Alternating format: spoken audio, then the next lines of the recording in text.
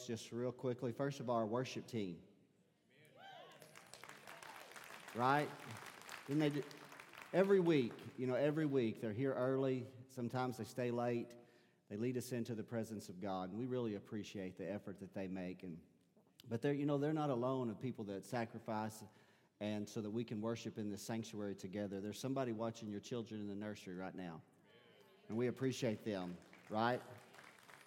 And there's somebody, more than one, that's walking around this building, inside this building, and inside this sanctuary, who came to church guarded. They're guarded in their mind because they feel a sense or a burden to help protect you in the crazy world in which we live in today, right? And we deeply appreciate them. That's our security team, or a safe team, and we appreciate them so very much. Who would have thought that from the time that I was pastoring up in the hill country in Shirley till now that we would have to have, security? But that's where we're at. It's a dangerous time, but we trust the Lord to keep us safe. Amen? And then certainly I appreciate all of our pastors that Aaron and Chelsea are with your children, and then all of our pastors and their preparation and their heart to just, to prepare a worship service. It takes time, it takes planning, it takes effort. Also, one last thing I want to make sure I make note of this. My daughter Alyssa and I think Aaron helped, my son Aaron, and then Aaron and Chelsea. They came down last night and early this morning to put together, what's it called, Alyssa? A photo, not booth, a photo wall. A photo wall for you and your family. So those balloons aren't there for you to throw darts at and win a prize. And matter of fact, there's a lot of balloons left over in the room if you want to take that's what we're giving out as gifts for first-time visitors. If you have a lot of children, we have a lot of balloons for you. So, but nonetheless, I appreciate the effort that they make, so that we go back and look at pictures every now and then and see our family, how it's grown, right, from Easter or Christmas or something of that nature. So I just appreciate the effort that they've made.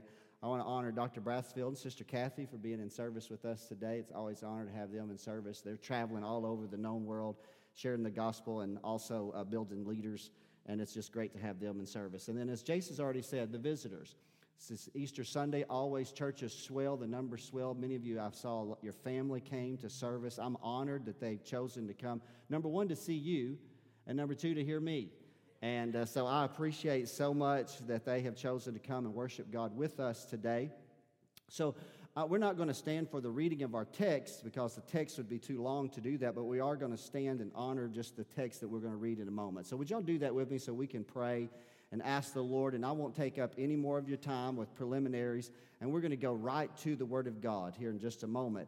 We're going to be in a text that I'm going to share with you in just a moment that I really felt the Lord, and I'll give you a little bit of information about this here in just a moment, of why I felt the Lord lead me into this passage of Scripture today. But how many of you know that it's very important that you prepare your heart to receive the Word of God? My mind can swirl 1,000 miles an hour. And I can be doing one thing, and my mind is just like this, running and tracing and trailing. And if I don't just purposely say, God, help me to have an ear. Isn't that what Jesus said? Have an ear to hear what the Spirit is saying to the church. And also the Bible speaks of break up that fallow ground. So that means break up your hardened heart, break it up, prepare the seed bed. The Bible says the Word of God is seed. And we sow it, If it's going to be fruitful in your life, then you're going to have prepared ground. And then it can be productive in your life and bring glory to God. So let's do that through prayer very quickly, and then let's just let the Spirit of God anoint the next few minutes of time. Father, I'm so grateful to be in this house, so privileged to be here, thankful to be amongst men and women, God, that are of like precious faith, people that I see very regularly, week in after week out, God. Also to those that I don't see quite as often, Father, but at the same time, I'm so grateful for every person that's come out today. Lord, I just pray that you would give us that eye to see and that ear to hear and that heart to understand. And that, Father, I prayed, we began to pray this week earlier, and we pray it now. Let preaching be easy in this house today. Father, I pray, God, that the gift of God, the gift of communication, the prophetic gift would be manifested. But, Father, I'm just praying for you to do great things in the heart and minds of people. That, Father, on the day of all days, the day of the celebration of your Son's resurrection, God, that we can see the mighty hand of God made known to us, Lord. So I thank you for it. It's in Jesus' name that I pray, and all God's people said, amen and amen. And you can be seated.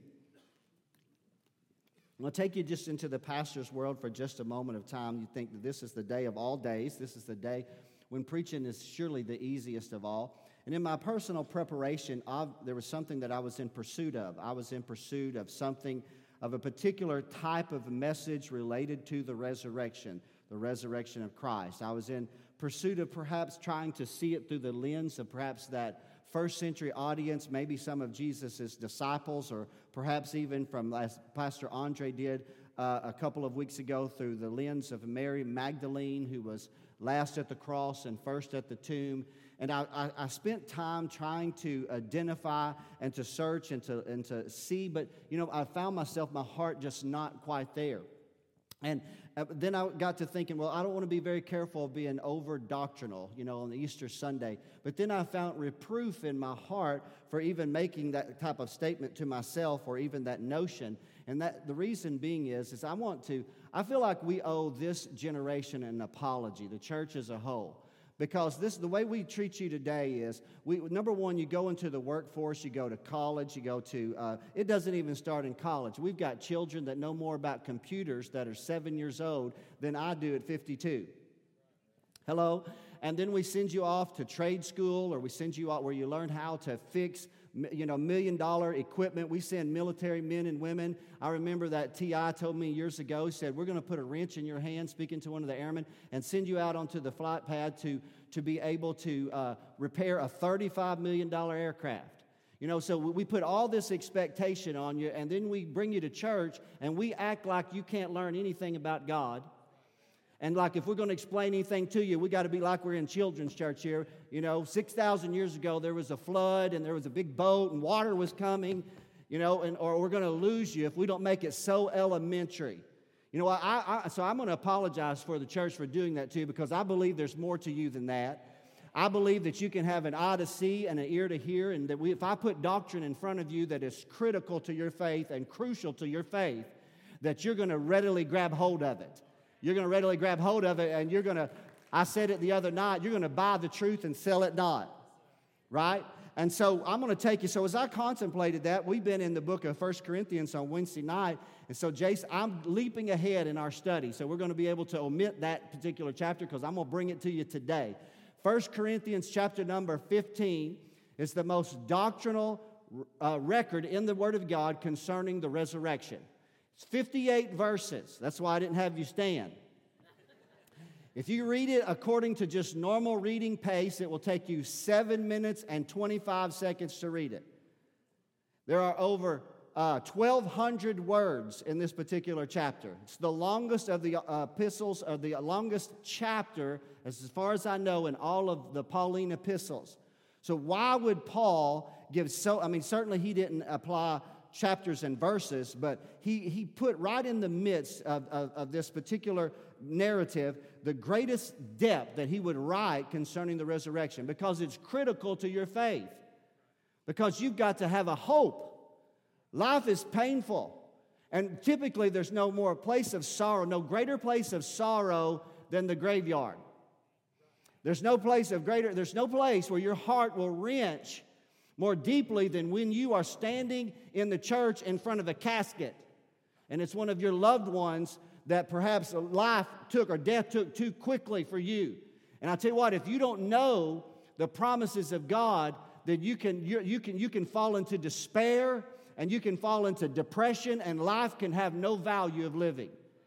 But when you learn the truth, right? Jesus himself said, if you'll know the scriptures, he said, then you'll know the truth, and the truth will set you free. And I'm going to show you through this narrative today that you can have said goodbye to loved ones.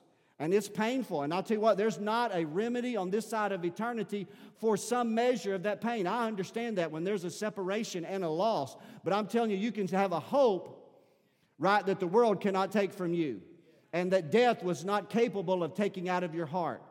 Paul writes to us in 1 Corinthians 15. We're going to just go into it. We're going to walk it down. I've entitled my message, Paul's Commentary on the Resurrection. You might say, well, that sounds super exciting. I thought about it, but then adding that too, but the Methodist Church was born when John Wesley was standing in a particular street when he heard a man reading from a commentary on Luther's writings about the book of Romans. And something miraculous happened in his heart. Something miraculous can happen in your heart here today. So I want everyone, I'm going to go ahead and I'm going to bear witness with you a little bit. I'm going to work with you today.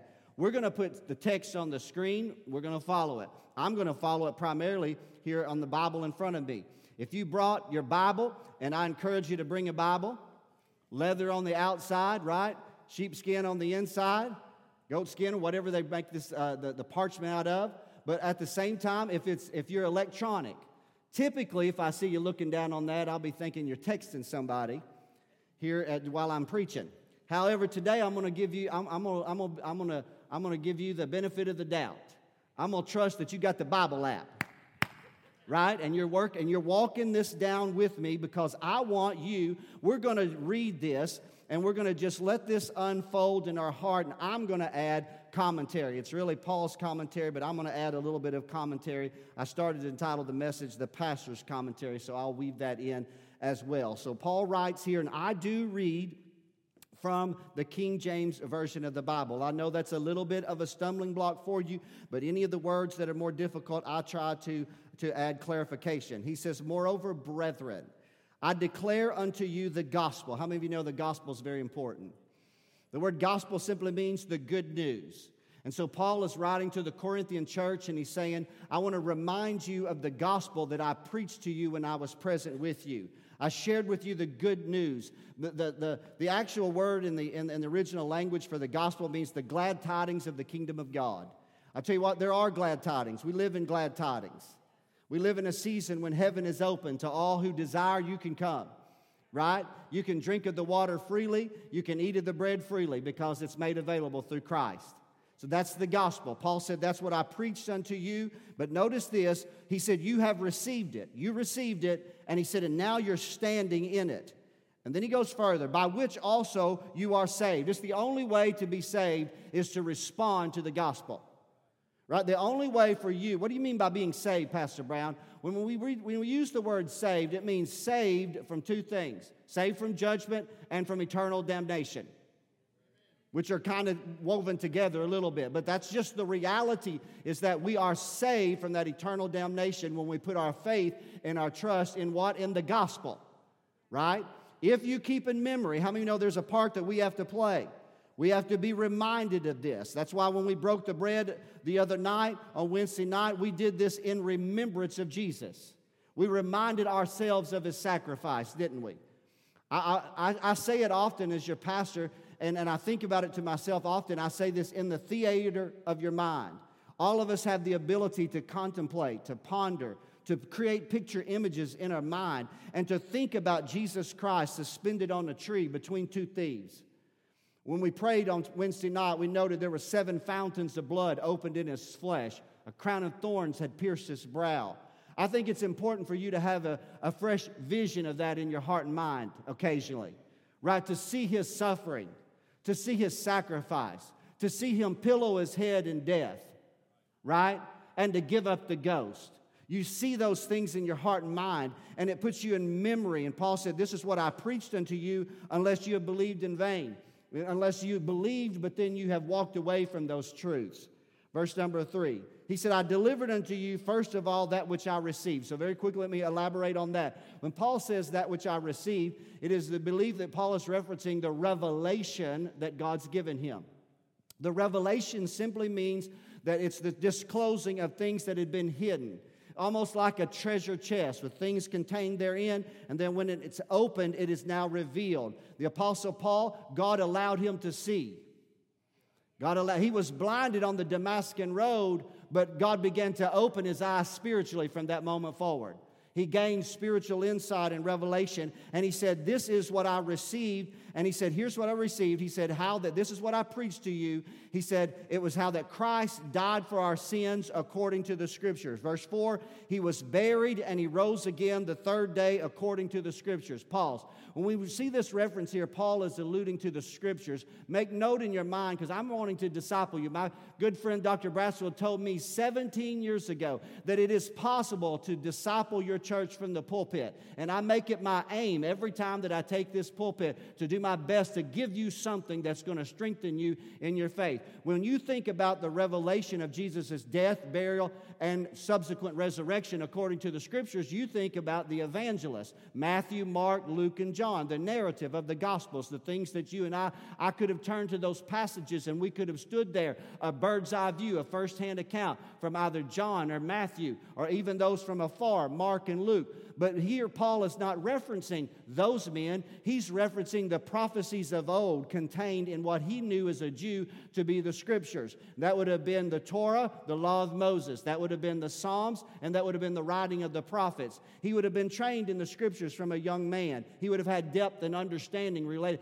And he knew that there were over 300 prophecies in all the Word of God concerning the Messiah. He knew there were types and shadows. I'm not going to preach to you any of those, but I will just throw out a couple here today just so that you'll know. Isaiah 53, Isaiah saw a suffering servant whose visage was marred beyond recognition. The psalmist had written in Psalm 22, as he wrote about how that Jesus cried out, my Father, why hast thou forsaken me?" Captured by the pen of the psalmist. We see in the book of Hosea that Hosea foresaw his resurrection when he said there were 2 days, and then he said on the third day he said I'll be raised up again. Prophetic words like this, and perhaps none greater concerning the resurrection than Psalm 16 and 10, that the sweet psalmist of Israel, David, gained insight from God, and he writes. I don't know where he was writing this. I don't know, Shane, whether it was under the light of the moon out in the field when he was keeping his father's sheep, or I don't know if he was the king now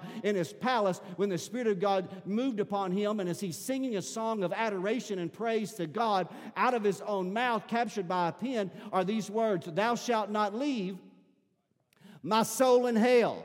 So the writer Paul here is saying, when I preach to you the cross and I preach to you to the resurrection, he said, I did it from the basis that God, for 4,000 years of human history, took a picture of the death, burial, and resurrection of Christ. And that's the truth of the gospel. He said, that's what I preached unto you.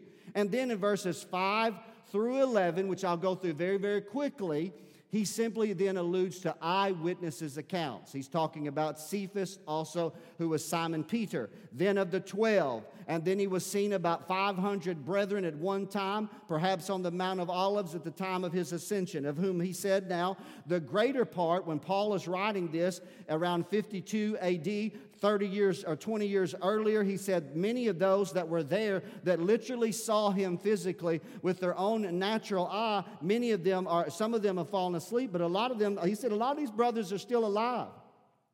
They got their own testimony. And then he goes on as we read this further. He said he was seen of James, that's the half-brother of Jesus. Then of all the apostles, Thomas was not there in the first appearance. He said, and then lastly, Joe referenced it earlier, and lastly, as that of a man born out of time, Saul of Tarsus, the Pharisee of Pharisees, who was passionate against this sect of the Nazarenes, who left the city of Jerusalem with letters from the chief priests to go to Damascus because he had heard there was a large population of people that believed in the resurrection of Christ.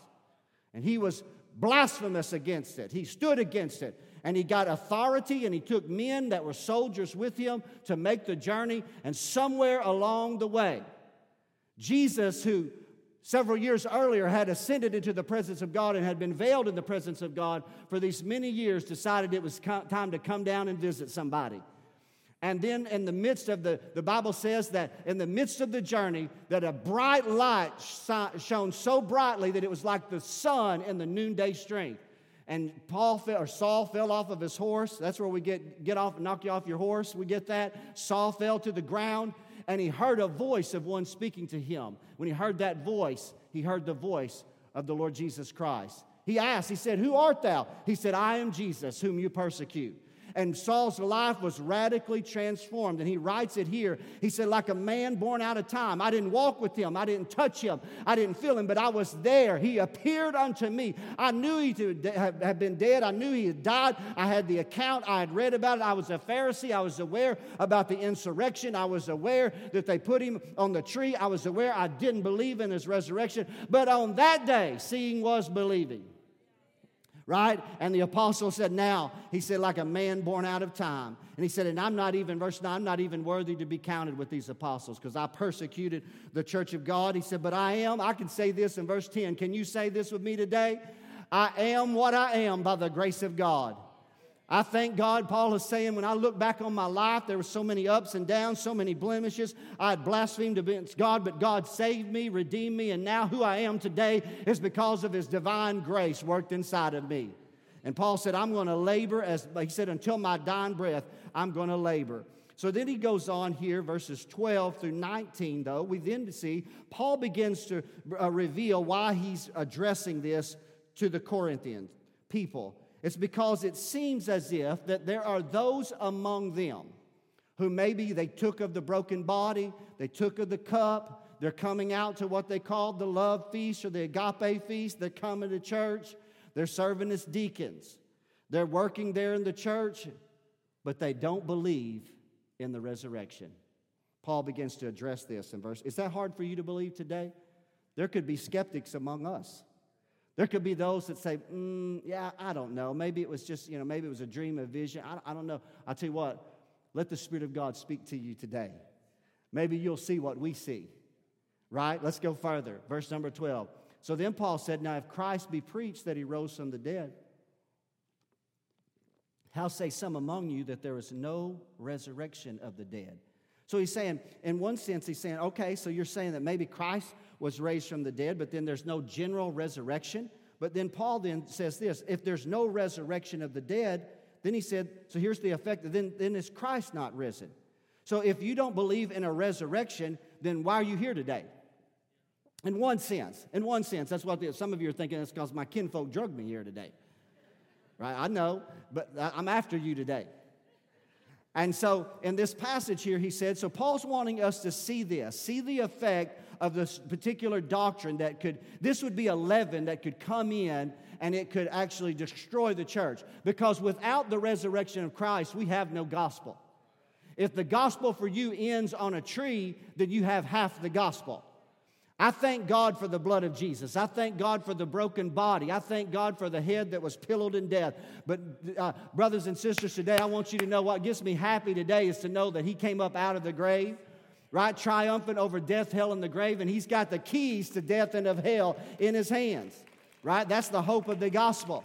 And so he goes further and he said, look what he said. I want you to see this, and you've got to connect this with me. If Christ is not risen, and so if that's your thought, if that's your theology, he said, then my preaching is vain. It's empty. They're just empty words. It's storytelling. You might as well have went down to the gym theater and watched a matinee rather than to come to church. If Christ is not risen, then the preacher's wasting your time. Are y'all out there today? That's what he's saying. He said, our preaching is vain, it's empty, it has no value. But here's where the tragedy would be, your faith would also be vain. And then Paul said, we're found false witnesses of God. Paul is saying we have stood before men and before women on multiple continents. We have stood before both Gentile and Jew, and we have stood as an ambassador for God. And now if Christ is not risen, we've said God raised Him from the dead when God didn't raise Him from the dead, and we have lied on behalf of God. That's what Paul said. He said we have been false witnesses. And so he then said further, he said, for if the dead rise not, verse 16, then he said, then is not Christ raised.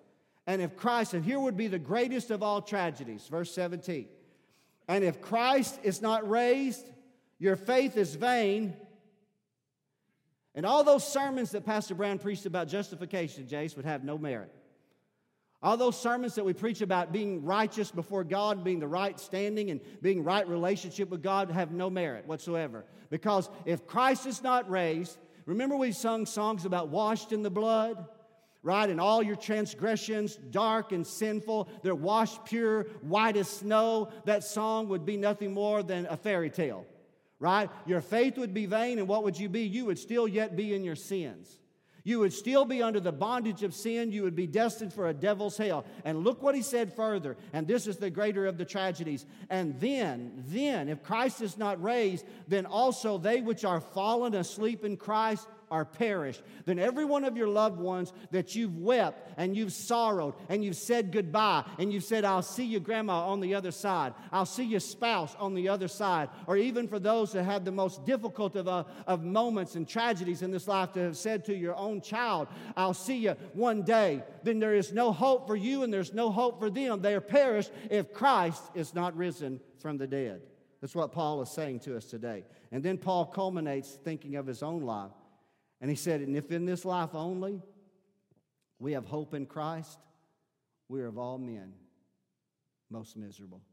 If all this is to us is a time to come gather and to have somehow a mini family reunion and gather with friends, Paul said, we are of all men most miserable.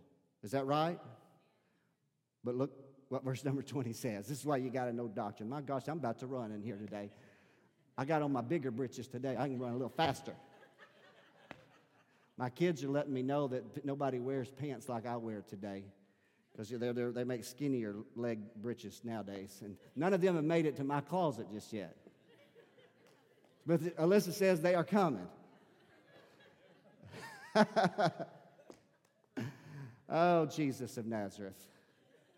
Verse 20, but now, so keep it in its context. If Christ is not risen, you're in your sins, and your faith is vain, and grandma's gone, and your mother's gone, and even those that had the pain and the sorrow of a child that you had to bury. He said, but now.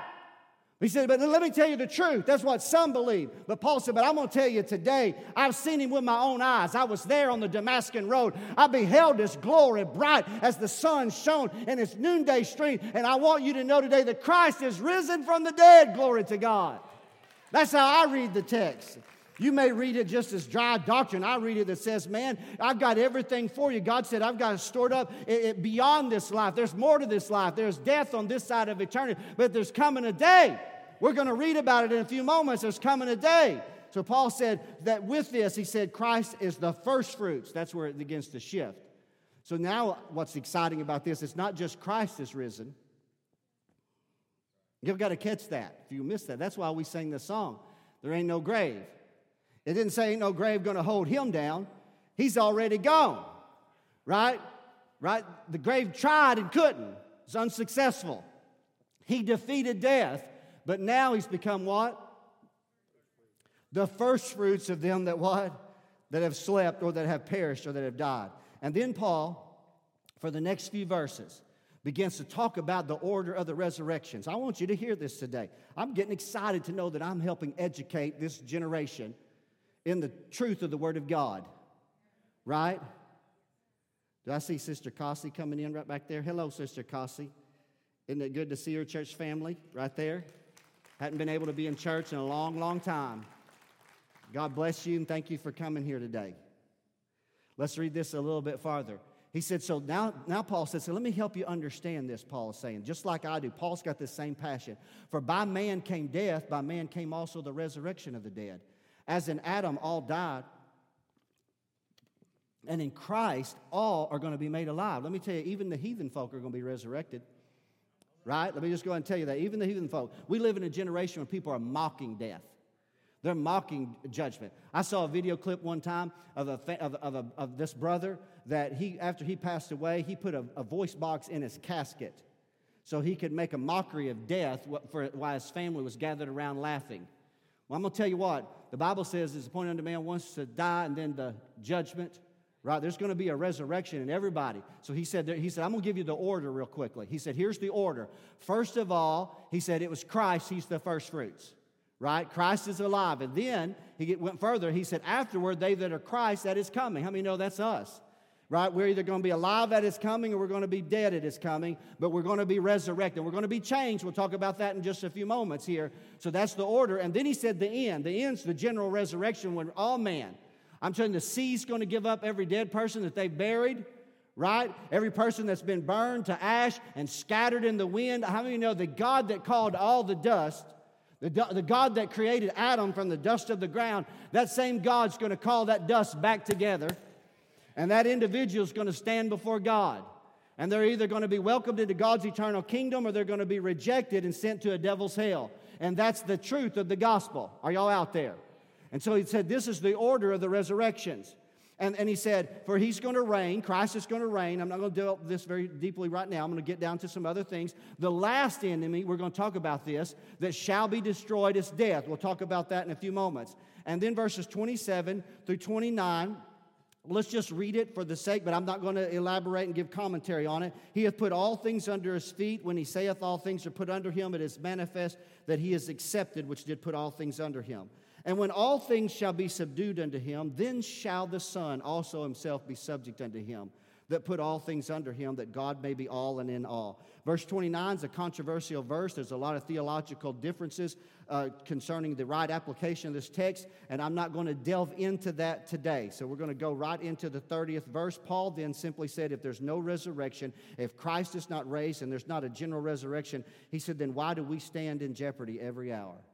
Every hour. He said, why do every day that I get up? He said, I protest by your rejoicing, which I have in Christ Jesus our Lord. Paul said, I die daily. And in this moment, he's not talking about dying to the flesh daily. In this reference, he's actually saying, my life is vulnerable of being taken in death every day that I get up. Every day a persecutor, every day a murderer, every day somebody could take my life, Paul said, for preaching the gospel. And then he said, if after the manner of men, he said, I went into the arena, and if I fought with the beast at Ephesus, he said, what advantageth me if the dead rise not? He said, then Paul just said, let us eat and drink, for tomorrow we die. If that's the mindset, Paul is saying, if that's the mindset that we have, he said, that you have, he said, don't be deceived in this. He said, evil communications corrupt good manners. What does that mean? And folks that you hang around with can corrupt your lifestyle. People will sow things into your life. So obviously somebody is sowing this thought in the mind of those believers, and some of them are just simply living their lives without recognition that they're accountable to God. And verse number 34, Paul says this, and he warns them, awake to righteousness and sin not. He said, some do not have the knowledge of God. I speak this to your shame. But you and I have this knowledge, don't we? We have this knowledge that we're going to give account before God. And I thank God today. I know that I believe in my heart of hearts, with every fiber of my being today, I believe in the resurrection of the Lord Jesus Christ.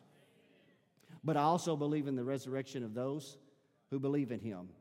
And I also believe in the general resurrection, that every man's going to have to stand before God one day and give account of his life and his faith before God. Right? You know, we talk about that adage where it says in the book of Philippians, every knee is going to bow, every tongue is going to confess that Jesus Christ is Lord, to the glory of God the Father. Why wait till eternity to confess him as your Lord? Right? Confess him as your Lord right now, and you'll have the peace and the grace, and you'll be able to pillow your head at night. You know, it's the old song we used to teach our children. It's kind of a little bit morbid. Now I lay me down to sleep. I pray the Lord my soul to keep. But if I should die before I wake, I pray the Lord my soul to take. No wonder your children struggle going to bed at night just a little bit. Right? But you'll have peace. Right? Maybe we need to sing it and say it, and maybe we don't need to share that with our children just yet. Verse number 35. Let's go on. This is where it really opens up. These last few verses. Let's follow it just real quickly. I'm going brief. And some will say, how's this going to work, preacher? Tell me about this. That's what I love this. I love to see people empowered by knowledge, Dr. Brassfield. I just love it when people that are just kind of, I don't know how this is going to work. But when the light clicks on, and they're like, oh my gosh, is that really going to be the way it's going to be? Yeah, that's the way it's going to be. What a comfort it will put in your heart.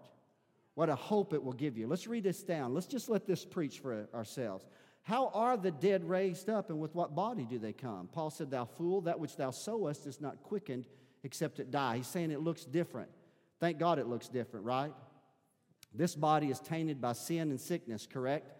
But there's going to be a change in the one that is to come. And that which thou sowest not the body that shall be, but bare grain. It may have chance of wheat or of some other grain. But God giveth it a body as it hath pleased him, and to every seed his own body. Are y'all out there?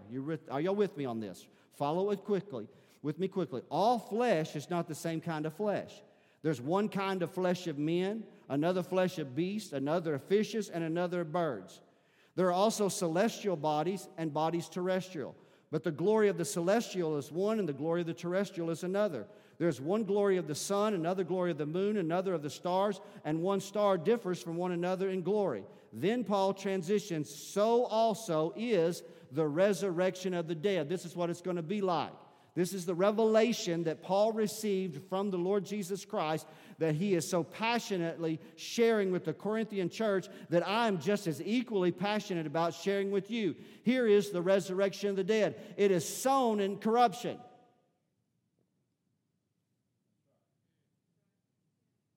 Decay, breaks down, tissue, flesh.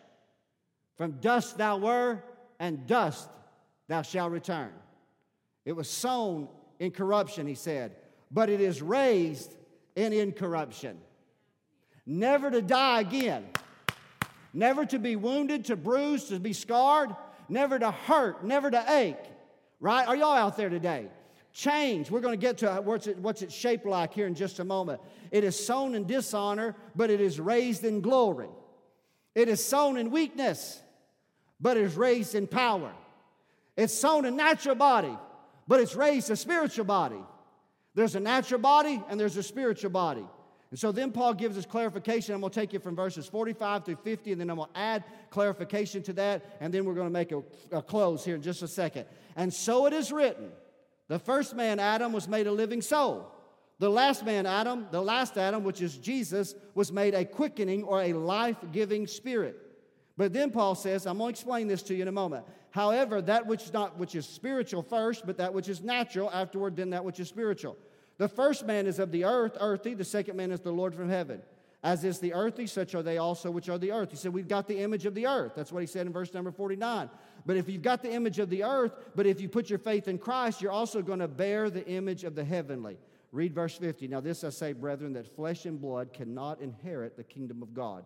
Neither doth corruption inherit incorruption. Paul's right there. And that leaves us with just 8 verses of Scripture left to finish this text of Scripture. So here he says, I want to recreate this for you if I can, because I just think this will help you today to see this. It was sown in dishonor, it is raised in honor, right? It was sown in corruption, it is raised incorruptible. How many know God is incorruptible? God is eternal, right? God never ages. He never wastes away. He never fades. All of us as we age, if you're in the prime of your youth, there will come a day, all of us that have already reached the prime and are now on the downside can say aging does happen. Hello, somebody. I know if you're young enough, you're like, no, you don't see that because it continues to improve. Every time you look in the mirror, you're like, I'm getting better. It's getting better. Right? Hello? But there will come a moment when the effects of living on this sin-cursed planet, hello? Right? Right? By one man, sin entered the world. And what? Death by sin. And we've all sinned, right? And therefore we are all slowly dying, right? Every one of us, from the return of Christ, we know not that time. If we're not alive at the time, then we will have gone by way of the grave, right? Are you out there? And I know the younger you are, the more, number one, you don't see that, you don't think about it that much. But when you hear someone else talking about it, especially a loved one, you're a little bit traumatized by it. But when you have faith in God and the older you get, you're not traumatized by it. Right? Because, oh, grave, where is thy victory? Right? Death, where is thy sting? We're going to read that in a moment. So, but here Paul is saying, I want you to understand what that's going to be like. I want you to know, and Paul, with the revelation that God has given, he said there's going to be a change. He said that there's going to be something that takes place either at the return of the Lord Jesus Christ. If you're alive, your body's going to be changed. If you're dead, you're going to be resurrected. Let me tell you what life is going to be like in that moment of time. You're going to have a body that's fashioned in the book of Philippians after His glorious body. What do you mean by that, Pastor Brown? I'm not talking about the body of Jesus that died on the tree. I'm talking about the body of Jesus that came out of the tomb. Because from the 3 days in which they took the lifeless body of Jesus down from the tree, they shrouded it, embalmed it, and placed it in the borrowed tomb of Joseph of Arimathea. The Romans put a stone in front of it. Pilate, with his signet finger ring, he sealed it shut, not to be opened by anybody. But how many of you know that God chose to bypass Pilate, authority, and God said, I want it open because I want Joe and Shane and Pastor Brown and Dr. Brassfield to be able to go to that tomb and to be able to look inside it and to see the stone-cold marble and find out that there's no body there, right? And so God said, I'm going to send an angel. And God sent an angel down and he rolled the stone away, right? Are y'all with me? It's called Resurrection Sunday. And Mary and a group of women came and they were wanting to correct what the men had done. You say, what do you mean? The men had embalmed his body, but how many of you know the women folk that knew that the men couldn't do it right? Right? And so they said, we got to go undo what they did and do it correctly. And so they were there early. They didn't know who was going to roll the stone away. And they said, who's going to roll the stone away? We can't do it. And the soldiers probably won't do it. But how many know God said, I'm going to do it? And God sent an angel. And when they arrived there in Matthew's Gospel, chapter 28, the Bible says the angel was just chilling. He was sitting on the stone waiting for them to get there. But here's what I want you to know, that the man Jesus Christ that they laid in the tomb did not need the angel to roll the stone back to let him out. Because when the Spirit of the living God entered into the tomb and raised his lifeless body, it changed him into a different man than the man they put on the tree. His body was changed. See, today you can't put a nail in his hand and pierce blood because there's no blood in him. Because he gave every drop of it on a hillside called Calvary. Every drop of it. And that's why Paul said this, flesh and blood can't inherit the kingdom of God. You say, but wait a minute. Now listen very carefully. I'm trying to help somebody here today. Remember, I'm the pastor that's saying you can know the Scriptures. I'm not the pastor that's taking you through the elementary route. I want you to know, because when you get this inside you, these are truths that the world can't take out of your heart.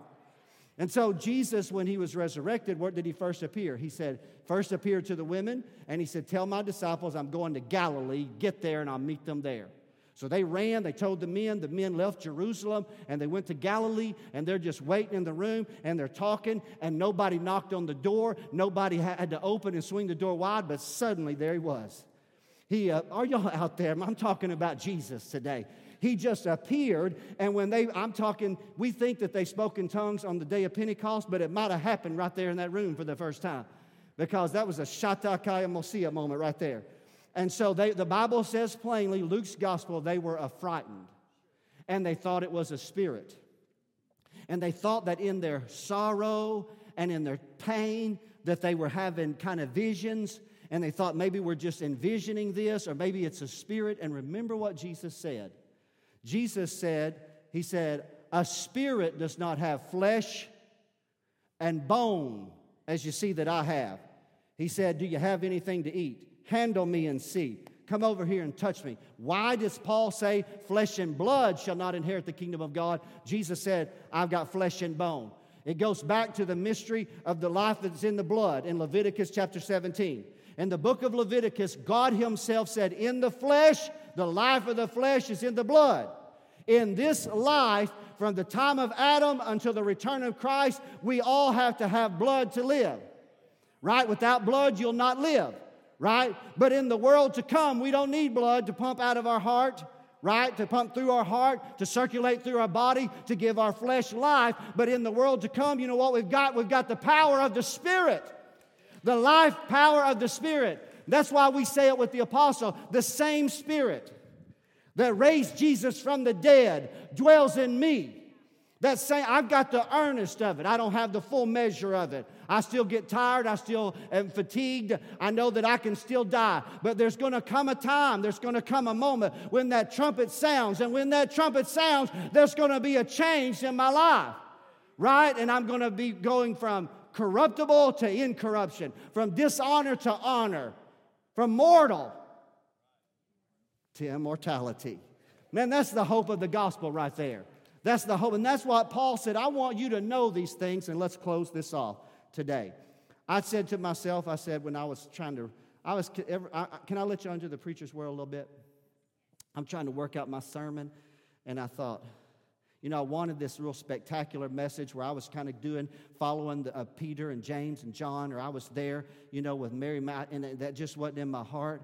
And then I thought to myself, how can I get this one wrong? I've gone home before from preaching on Sunday and said, man, that was terrible. How did I do that? But then I thought to myself, I can't get this one wrong. Right? Paul told us in his commentary about the power of his resurrection. And it's to give you hope. Let's read this in closing, these last 8 verses. He said, behold, I show you a mystery. Not everybody's going to be asleep. Not everybody's going to have died. It may not be your funeral. We may have not had your funeral. How many know the Lord can come before your funeral? Right? But we shall all be, read it with me, it's only 8 verses. We shall be what? Come on now, you're going to all be changed. In a moment, how's it going? In the twinkling of an eye. At the last trumpet. For the trumpet shall sound, you believe that today? And the dead shall be what? Raised incorruptible, and we shall be changed. For this corruptible must put on incorruption, and this mortal must put on immortality. And when this corruptible shall I put on incorruption, and this mortal shall I put on immortality, then shall be to pass the saying that is written, death is swallowed up in victory. Hallelujah. And we will sing, O death, where is thy sting? And O grave, where is thy victory? The sting of death is sin. The strength of sin is the law. But thanks be unto God, which gives us the victory through our Lord Jesus Christ. Hold that last verse for a second. Thanks be unto God through our Lord Jesus Christ, the hope of glory. The reality is that, church family, there's a resurrection coming for all who believe in Christ Jesus. There's a general resurrection where whether you believe or not, you're going to be raised from the dead. But there's a hope for all of us who have our faith in Christ, that we're going to be changed and we're going to receive a body. And how many of you know that in that time we're going to know even as we're known? And we sing it, and we stand, and we shout, and we rejoice, and all this. We sing songs about happy reunion days. But you know what? You say, Pastor, I'm foolish enough to believe that. I believe that the loved ones that I had in my life that had genuine and authentic faith in Christ, that in the resurrection I'm going to know them. And they're going to know me. You believe that, Dr. Brasso? You got a father and a brother there, don't you? And one day you're going to know them face to face in the presence of a living God. Come on, somebody, church family. We were worshiping a moment ago.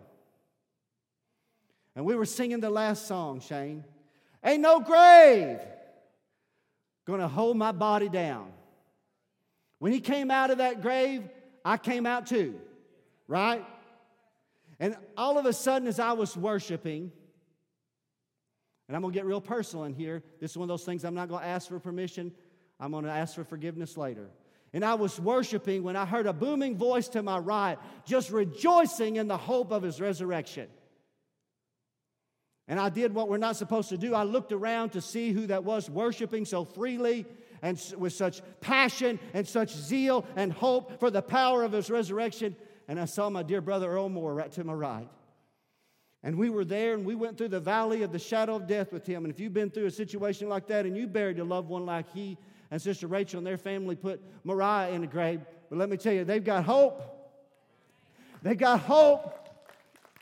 And they have a confidence, and they have a knowledge in that, right, Rachel? They have a belief that one day a trumpet's going to sound, and the dead are going to be raised, and they're going to look eye to eye with the one that they said goodbye to last year.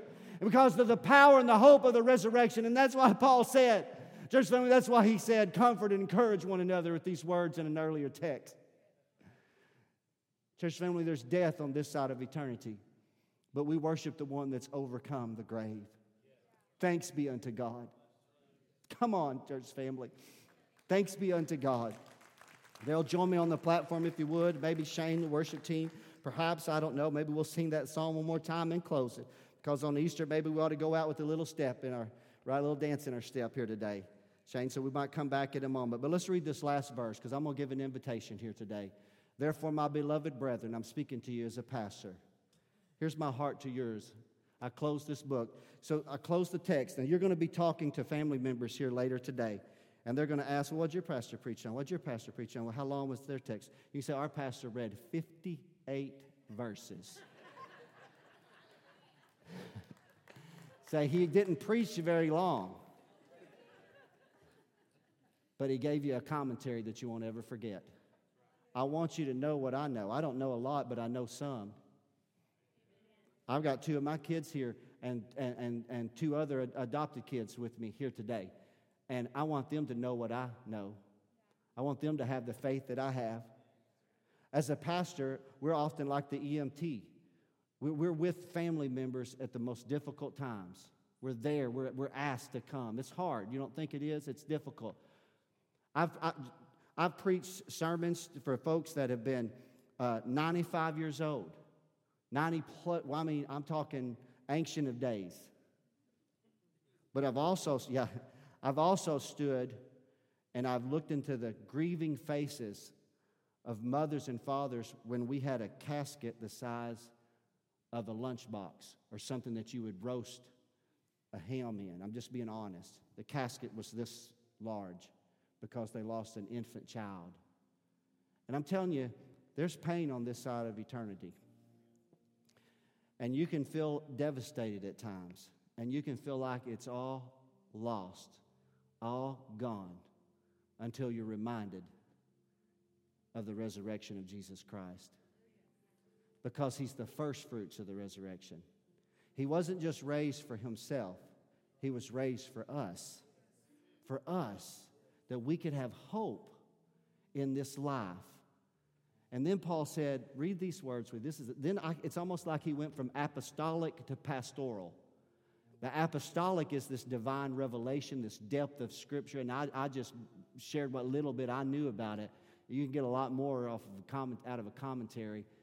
But he said in verse 15, but my beloved brethren, be steadfast, be unmovable. Don't let anything take you away from what you know and believe about this doctrine. Could you hear that? How many know that's very important in the culture in which we live? When people are trying to mock our faith. Oh, you really believe in this? This man died and was raised again. Yeah, I really believe that. I believe that with all my heart, and I believe I'm going to die and be raised again. He said, notice this, and abounding in the work of the Lord. Last part, you got to catch this. For as much as you know that your labor is not in vain in the Lord. Thank God for Jesus Christ today, church family. Thank God for the promise of eternal life. What a peace it gives us. I didn't get to weave in the other passage, but see, pastors have to do things that you don't do. We have to search passages of Scriptures that we can find so that we might say a word of encouragement to someone whose heart has just been wrenched in two by the loss of a loved one. Traumatized, their mind is not even, able to think clearly because of the pain and the suffering. And we search. You probably don't search those passages, but we search those passages because we want to, if we can give you anything that can give you encouragement. I see that when Paul talks about this subject. I didn't take you to the other passage, but in 1 Thessalonians 4, you read about it on your own. But Paul, when he concluded that passage, he said, wherefore, comfort one another with these words. Comfort one another. I can't take away someone's loss. I can't raise their loved one from the dead. But what I can do is if I can look them in the eye and I can say, we know that Sister so-and-so had faith in Christ. And she's waiting in the presence of God. Her spirit is in His presence. But there's going to be a resurrection one day when the trumpet sounds. Her spirit will rejoin her body like Jesus' body was resurrected. And then we'll be able to dwell in the eternal kingdom of God and serve Him. That's what I can give them. That's what I can give you. That's what I want for all of you. It's a comfort. It's a peace. It's a hope. It takes away all despair, doesn't it? I'm not saying it takes away all hurt, because death hurts. I'm not saying it takes away all sting. The sting of death will be present with us until the last enemy to be defeated is death. But I can give you hope and comfort here today. So our heads are bowed and our eyes closed. I want you to be as honest with me as you can today. We're going to sing a song in closing. We're going to celebrate the resurrection of our Lord as we leave this building. But before we do that, I feel compelled in my heart to give you an opportunity today to make a profession of faith in Christ Jesus, to put your faith, to put your hope in the Lord Jesus. Remember this, as I began this sermon, however many minutes ago, we started in those first 3 verses. It was the gospel. It was the death, the burial, and the resurrection. Paul said, I delivered it to you, and you believed it. Do you believe it today?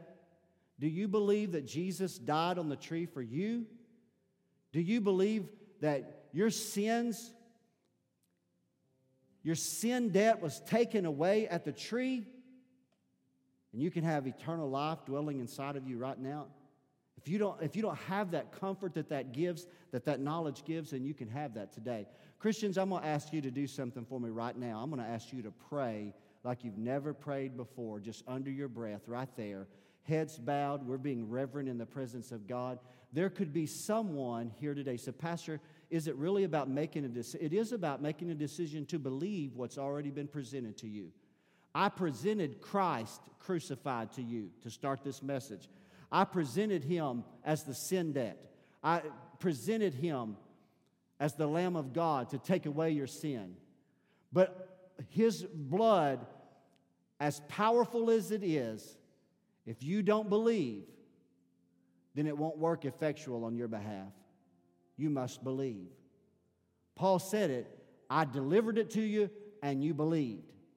So if you're here today, I'm speaking to you, Christians, are you praying that there might be someone, it might be one person under the sound of my voice today that says, Pastor, I want to trust in the Lord as my Lord and personal Savior. I want to believe in Jesus. I want to turn my faith to Him. Maybe you've got that fear of death. If you don't know Christ, you need that fear of death.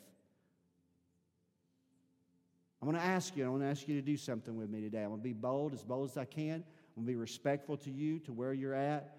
But it's going to take a lot of courage. It doesn't take much courage on my part. It's easy on my part. It takes courage on your part. But if you want to make a profession of faith in Christ, and you want me to pray with you today, right where you're at, you got to at least do one thing for me. You got to slip your hand up and look this way at me. Church families' heads are bowed, and I'm not doing that because I'm trying to I'm just doing that so that you feel as most comfortable as you can in this moment of time of just saying, Pastor, I need the Lord. I want to turn my life to Jesus. I want to ask you to raise your hand. If there be anyone under the sound of my voice today, anyone, make eye contact with me here today. If there's anyone, I'm going to wait on you for just a second. I'm going to wait on you. Christians, are y'all praying for just a moment? Let's believe it. Thank you today. Thank you. Thank you. Is there anyone else today? Anybody else today that just said, I want to make Jesus Christ the Lord of my life today? Anyone? Let's pray together on this very day of all days.